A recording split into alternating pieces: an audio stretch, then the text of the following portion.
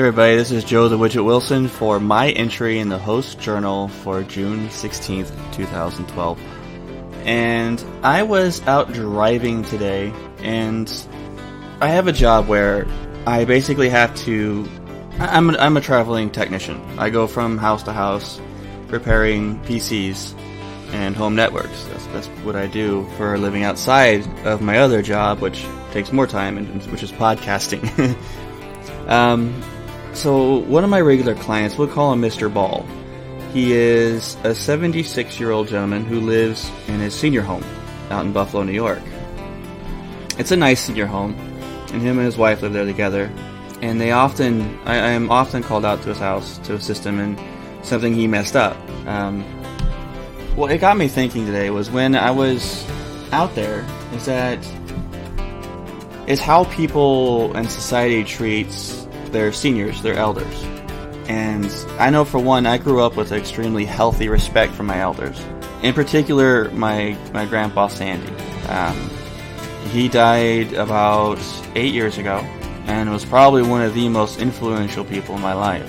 I can't tell you how many times I would go to my grandmother's house for the weekend, and I would spend the 8 hours just sitting down in the living room talking to my grandpa Sandy about his life and the wisdom he had to share. And I did this all the time. I was the only grandson of his who would go with him to senior hall so he could show me off. And I'll never forget those moments. He was just so proud. And the wisdom that he was able to share and the knowledge that he had was phenomenal. I mean, he was telling me about how he was the first person in his family to drive a car. And he did it when he was 12 years old on a Model T. He was old when he died. He was nearly 90. And it got me thinking about, well, how the society works. I mean, you look at the fact that some societies have it where the elderly stay with the family until the day they die, and they are considered the elders of the family or the head of the household until the day they die, or until they can no longer take care of themselves. There's other societies who treat their elders in a completely different manner, and if they're too old to contribute to society, they are sent off to die, which to me is 100% waste. I have such high respect for the seniors, the elderly, that you wouldn't believe it. I mean, walking through the senior home, I made a point to stop and say hi to every single senior that was in the halls, out and about, on their way back from the restaurant that's in the senior home, saying hi, just talking to them a little bit. And I did this to probably 12 people just going down the hallway to see Mr. Ball. And while I was working on Mr. Ball's computer, I was engaged in a conversation with him for a good 3.5 hours. And he's just a fantastic guy. And yeah, the errors in his computer were completely his fault, which is to be expected. But I sat there and taught him what he did wrong, and in return he told me about finances, about how to control my finances better, things he learned over the many years, and when banking didn't have computers, and all that kind of good stuff. I mean, great guy, great gentleman. I think I have more respect for my elderly clients than I have for my clients around my age. There's just so much to teach from them. And what really struck me in this society, the society that we're in now, in the United States, for instance, and some other countries as well, the majority of the time, when our elderly get too old where they can no longer take care of themselves, or they need extra help, or they're just tired, instead of taking care of them ourselves, we send them off to a home. We send them off to the last place they're ever going to live. And I was walking out of that home, I couldn't help but thinking, how many people have died here alone? It was just a humbling thought. It's like I was thinking how I wouldn't want to be in that situation. I wouldn't want to be shipped off to a home from my 2 kids, I have a 12-year-old son and a 9-year-old daughter, 10-year-old daughter soon, and I was thinking about them when I'm a senior and I'm having issues taking care of myself because of my age.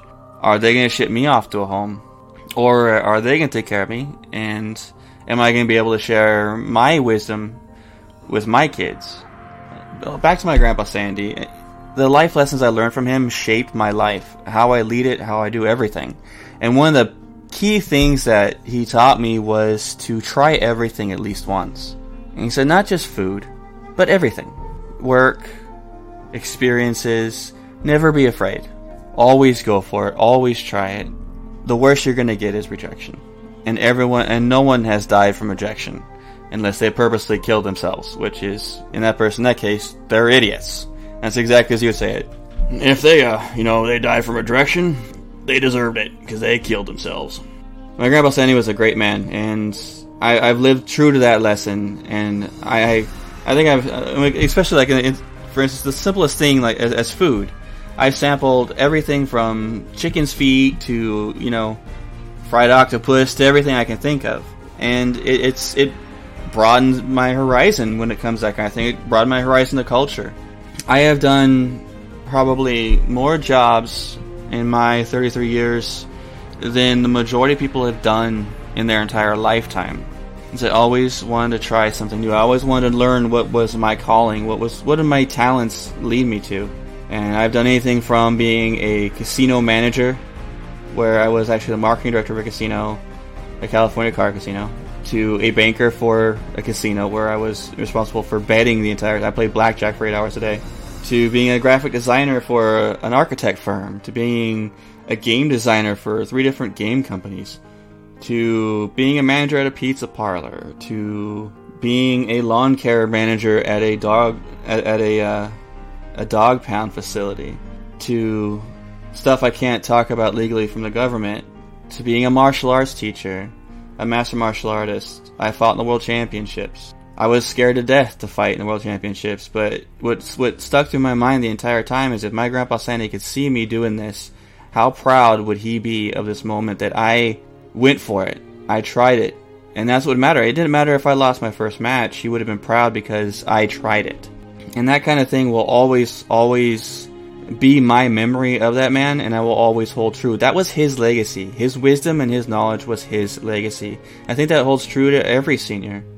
And if you take the time to just stop and listen to what they have to say, what they have to offer you, it could be a life-changing experience. It could help you, or it could simply be a courtesy to them, making them feel that they have given something. And when it comes down to it, no matter how much money or possessions you own, what really makes up you is your experiences, your memories, what you've learned from. And then that's what's the most valuable thing any senior can give you, is their knowledge. Because they've been through it, they experienced it. Let them teach you. In short, it's like, I could talk on about my grandpa Sandy quite a bit. I don't want to bore everybody, but it was just a heavy thought on my mind is like, okay, how does that portray to my life? When I'm a senior, what do I have to offer? What am I going to give? What is my legacy going to be? And I think about everything that I've done, everything that I've been through, and I'm happy. I'm happy with the legacy I am building, and I think my grandfather would be very proud of his grandson, and especially the fact if he knew that most of the things that were an influence in my life were basis of those 8-hour conversations we would have in his living room over some iced tea. And the majority of the time, all I did was listen. That's all you have to do, is just listen. There's so much you can learn from people. There is no such thing as a bad person. In my mind, everybody has good. I don't care if you're a mass murderer or serial killer. There's good somewhere. I'm not going to get into the death penalty theory and all that kind of crap. That's not even go near that right now. But everyone has something good to teach you. And sometimes even the younger people have learned something that you haven't yet and can save you a heartache, or a headache as it were. But I feel that of everything that... I think my grandpa Sandy was completely correct in the fact that I've lived my life basically just going for it, trying it. I've always been a very, very creative person. I spent my childhood, unlike most kids who went out and did sports and goofed off outside with their friends, I would lock myself in my room. I had a cartoon, an actual comic that was published in 3 local newspapers from the age of 12 to 16 called Down Under. It was based off of fish, and it ran for that long, and I made money as a kid that way. But it wasn't just the money aspect of it I was worried about. It was me getting that creative outlet. And then I was lock myself in my room for 8 hours playing Legos. That was my big passion growing up. Oh, I love Legos. I had so many Legos you couldn't... I had bins upon bins. I had duffel bags full of basic blocks of Legos. If I dumped them all out, my bedroom floor would be 3 inches thick of Legos. The entire floor. And it would take me another 2 hours just to clean it up. Which drove my mom insane. So I've placed what my grandfather said. Is that he always said that, Joe, you're a very creative, very passionate person. And one day, you're going to be the one to make something of yourself. And he said, always try, like I said before, always try something new. But make sure you never forget the creative side of who you are. Because that's what makes you. And that's what I've done. The majority of my jobs have been based on that. I mean, other things I've done, of course, like my government-based work was not creative. But my design work for the architecture firm, for Sony, Online Entertainment, for Black Ops Entertainment, for Activision, for other companies that I just can't even remember right now. In the casino, I did design work for them. Martial arts was another creative avenue for me. Because once you get to a certain point in martial arts, you get to be creative with your attacks, your structure. Because martial arts is just that. It's an art form. I didn't do martial arts to fight. Because in reality, martial arts is an art form. That's what it is. And that's how you have to approach martial arts. When you go to basic classes like Taekwondo Flunk Taekwondo Don't and American Kempo, that's all they structure is, well, this is self-defense, and we do offer self-defense classes. To me, and to a lot of martial artists, that's not a martial art. The martial art has its roots in history. It has its roots in its elders, in the knowledge they passed down from generation to generation. The style I study, Go-Ryu, was an Okinawan family form that was passed down for generation. That had its influences mixed in ninjutsu and Muay Thai. That happened later on in the generation, but it focuses more on the art and practitioner of martial arts. And like I told my students all the time, is that you are studying an art form. Self-defense is a pleasant side effect of that art form. A better improvement of your overall life is a pleasant side effect of the art form. You have a better temper, you have a better control of yourself, your emotion, who you are. And again, that's another thing that really influenced my life. My mom and dad hated martial arts. So I paid my own way through martial arts. I snuck to classes. I'd say I'd go to my cousin's house, I snuck off to classes. My grandfather paid for my classes under the table, behind my parents' back, for years. Because he said that was another creative art form that would influence my life. And he was right, it did. It changed my life. I'm a master martial artist, I'm a 5th Dan. I studied for 24 years. Now that I'm retired, I can look back at it and I still see that every aspect of my life, everything I do, still has that influence in it. And will always be that way for me. I'll never stop learning from it. And I could go on all day and all day and all day about this. But my whole point is, in seriousness, is just listen to your elders. Listen to the seniors. See what they have to say. You could be surprised how much you could learn from it. And then most importantly, your grandparents. They're your family legacy. That's where your family legacy comes from. So listen. I'd like to thank everybody for listening to me rant on and on about elderlies and screwy things about my life.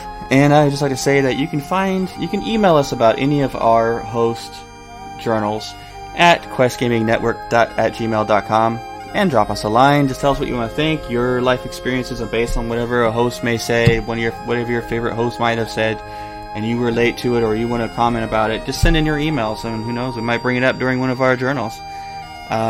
So that's at questgamingnetwork@gmail.com, and you can find this show and all of our shows at questgamingnetwork.com. Thanks everybody for listening. This has been a Quest Gaming Network production. I just want to say, until next time.